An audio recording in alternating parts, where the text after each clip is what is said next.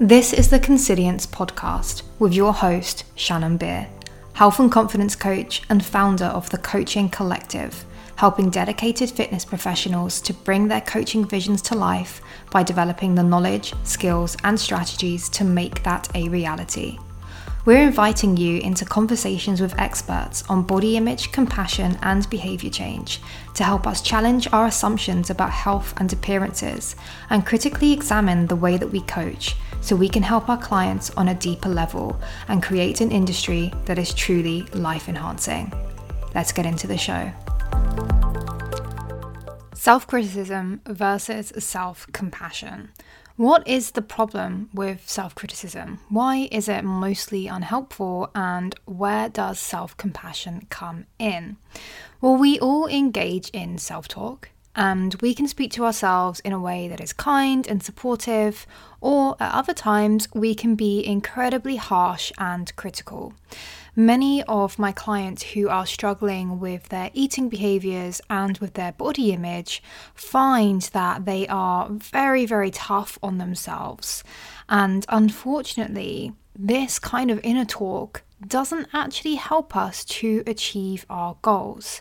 It's the kind of voice that tells us we're not good enough, we're not smart enough, we don't have what it takes, we're always going to be this way. It points out all of our flaws and shortcomings, often in a way that is very unproductive. And it's unsurprising that self-criticism is a central feature in many mental health problems. So when working with a client on this, we first seek to understand why we're engaging in self-criticism, because the goal actually isn't to eradicate it, it's to learn from it and work with it in a way that doesn't hold us back. So what I mean by this is that there's a reason we engage in self-criticism. And it's usually to prompt us to do things right so that we will be accepted by others and we can protect our own self-concept. And from an evolutionary perspective, it's a threat to our survival to be left outside the group. So our body reacts to self-criticism as an internal threat, which means that it activates our body's stress system. So our brain releases cortisol, and this activates the sympathetic nervous system, which is our fight or flight response. So it prepares us to act. So essentially, we're engaging in self-criticism in order to keep ourselves safe. The problem isn't just that it's unhelpful, but it's often used inappropriately when we're not actually in any real danger. So one of the biggest teachings in compassionate mind training is that our brains have evolved to keep us alive, not to keep us happy. And our modern day environment is so far from what we began with that these adaptations, the way that our brain works, actually just ends up creating problems in our day-to-day lives in the modern world. So what happens is that self-critical individuals are usually focused on achieving goals once they are pervaded by feelings of inferiority, worthlessness, failure, and guilt. Kind of like trying to change your body because you don't feel attractive enough. So it's really important to understand where this self-criticism comes from and why we do it. And it's because we deeply care about our goals, which means we often also fear failure. So we resort to self-criticism as a motivation to take action. But as I mentioned, the downside is that it can trigger our brain's threat systems. And it's not actually just about what we say to ourselves. It's the emotions associated with the self-criticism, as much as the content, that drives mental health difficulties. So what we find is that shame often goes hand in hand with self-criticism, along with experiencing a lack of internal safety. And it's usually the way that we handle those emotions that tends to be unhelpful. So funnily enough, when it comes to our eating behaviors, self-criticism can undermine our self-regulation because uncontrolled eating is often used as a means to cope with those negative emotions that result from the self-criticism. So paradoxically, our attempts to get our shit together by criticizing ourselves often just make it harder to eat well. So it's unsurprising that we find self-criticism plays a significant facilitating role in disordered eating psychopathology and hence, of course, poor mental well-being. And not only does self-criticism influence core cognition such as body dissatisfaction, but it's often used as a form of punishment after breaking food rules. So unsurprisingly, high self-critical people show more severe disordered eating pathology compared to less self-critical individuals. And this is where the importance of helping clients to develop self-reassurance and self-compassionate capabilities can come in to buffer against those pervasive effects of shame and self-criticism in physical and mental health, particularly when it comes to our eating and body image concerns. So if you are someone who struggles to regulate your eating behaviors, it's not because you're lacking motivation or you're lacking willpower, but it might be that you would benefit from more targeted approaches that address problems related to feelings of shame and negative self-criticism around your difficulties to control your eating behavior and manage your weight. So this would involve becoming aware of the cycle of self-criticism, the context that this cycle occurs in, the things that you say to yourself in these moments, and learning how to develop a more compassionate response, a more self-reassuring response that helps you to take action. And in fact, developing compassion has been the thing that has changed the game for many of my clients. So one of my clients called Katie, she mentions how learning to view herself as worthy of treating herself well and seeing that eating well was about showing yourself respect and care, that was a big shift for her. And another client, also called Katie, mentioned that before working with me, she was really struggling to stop the diet and emotional eating cycle, as well as bonding so much of her self-worth to her weight and her size. And of course, it was massively impacting her life. And since working with me, she managed to change her mindset entirely, meaning that she now focuses on ways to soothe herself and to give back to herself. And she says how learning about compassion really helped because it enabled her to be more self-aware and to do the hard things and take time for herself.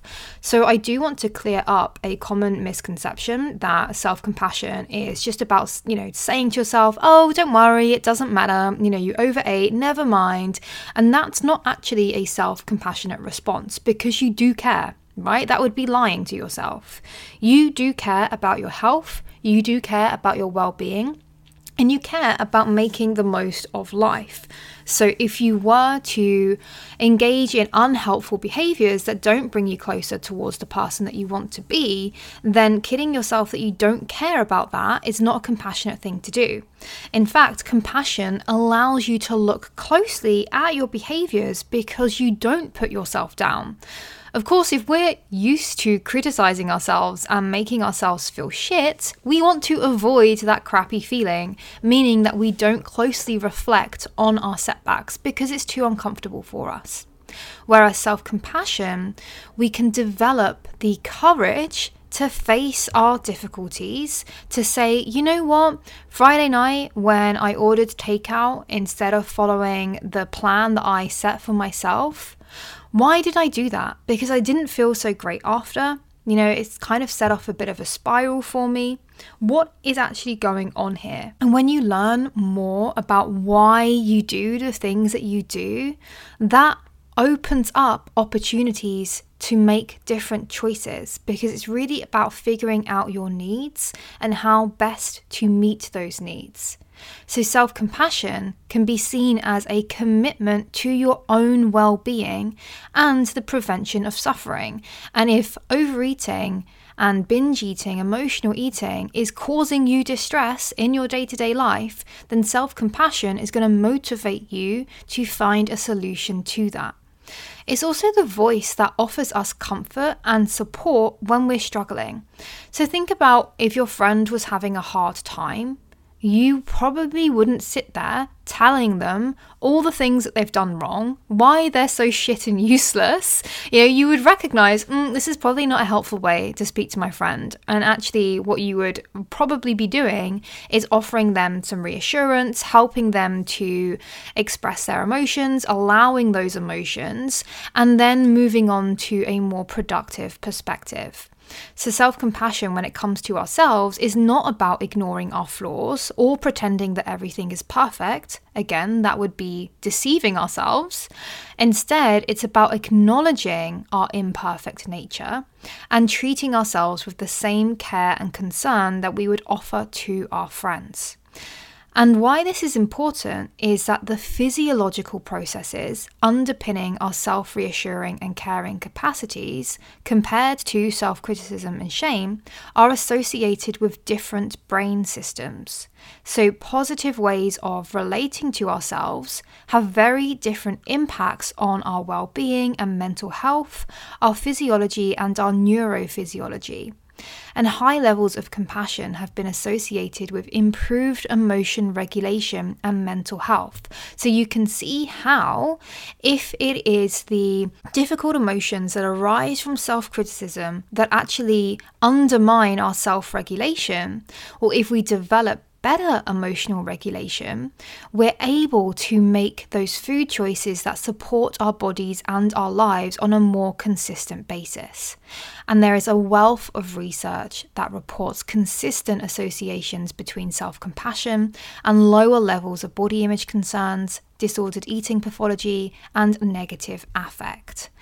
Now, it's not an easy thing to do to develop self-compassion, particularly if we hold positive beliefs about self-criticism. So bringing it back to the purpose of criticism, many of us do believe that this criticism is necessary to hold ourselves to the standards that we want to uphold. But as we discussed, this approach actually backfires. And it's only when we drop the shame and self-attacking that we can learn from our mistakes. You have high standards because you care. Those aren't going to go away just because you drop your self-criticism. So a much more helpful approach to self-improvement is about looking forward and learning and developing rather than punishing ourselves. Another way to drill this point home is to remember that beating yourself up for something that you've done doesn't change the fact that it happened, and it doesn't help you to stop it happening again, which is probably why you find yourself stuck in this cycle. So to move towards compassionate self-improvement, the first step is to notice when you are judging yourself and to swap your judgments for statements of preference, consequences, or facts. And I do have some Instagram posts and also a blog post on this, so I will link that in the show notes so that you can go ahead and read more and actually give this practice a go for yourself. But what it will do is help you to name how you are feeling, and this will allow you to regulate your emotions and behave more effectively. So for example, I skipped my workout and I'm such a lazy piece of shit becomes I didn't get everything done that I wanted to do today and I skipped my workout. That is a neutral observation, that is a fact. And if you combine that with, and I feel frustrated with myself, that is you naming your feelings, that will help to down-regulate the emotional response so that it's not so overpowering and overwhelming. And from there, you might decide that a rest day isn't the end of the world, or maybe you'll decide that actually you would feel better for working out and you don't want work or other things to get in the way of that, and you may resolve to act differently next time. Either way, you'll probably find it easier to make effective choices for you. So to help you cultivate self-compassion, it is important to know that it's a process, it takes time, it takes practice, and a lot of the advice online is very wishy-washy, and it can feel disheartening to feel like it's not working. That doesn't mean it's not effective. It probably means that there are blocks that you may face to developing self-compassion. So not only do you need the right guidance, the right information, but you also need to understand why you may have resistances to wanting to engage in these practices. So those can be some very helpful things to explore. Again, I want to direct your attention to the article on my website where I go into this in more detail, because I also provide a lot of links to some practices that you can give a go yourself, as well as some further resources for learning more about self-compassion, such as some book recommendations and things like that. So definitely recommend checking out the link in the show notes so that you can read that article. One of the most helpful places to start though is with soothing rhythm breathing. So when we are in fret mode, again, which is activated by that self-criticism, it means that our sympathetic nervous system is active. And when that is the case, it's very difficult to think rationally and to make helpful choices. So we need to learn how to stimulate the opposing force of the parasympathetic nervous system to calm our body and mind.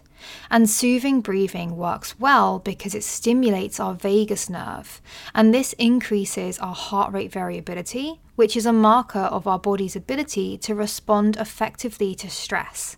So this activates your brain's soothing system and is an essential skill if you want to improve your ability to handle stress and difficult emotions. Again, those are some of the common things that undermine our eating regulation. So again, if you want to do that, you can follow a guided practice, which will be linked in the article on my website. So I just wanted to give you a quick overview as to why self-criticism can be unhelpful. To recap, the primary reason is that it tends to go hand in hand with some very unhelpful emotions that are often inappropriate in the circumstances. And those emotions can be difficult to deal with, and sometimes we turn to food to escape the experience of those emotions, which totally undermines our health and fitness goals. Whereas developing compassion can help us to break that cycle of self-criticism and to encourage us to treat ourselves with care, support, and encouragement, which will go hand in hand with improving our body image and our relationship with food and our actual eating behaviors. So if you do want to learn more about that, I recommend checking out the article on my website, or if you are struggling with self-criticism and binge eating, then perhaps you would benefit from Empower Coaching. So if you would like to chat about that, you can submit an inquiry through the website or DM me on Instagram, and we can chat about whether or not coaching would be a good fit for you. Thank you so much for listening to the Consilience podcast. If you enjoyed this episode, please do share it with someone who will find it helpful, and don't forget to leave a 5-star rating and quick review. The topics I speak about aren't particularly trendy or sexy, so this makes a huge difference. And don't forget to join the Empowered Edit, a weekly newsletter with evidence-based tools and strategies to help you build your health and confidence. You will get first access to everything that's going on and insights that I don't share anywhere else. The link will be in the show notes. And until then, I will catch you in the next episode.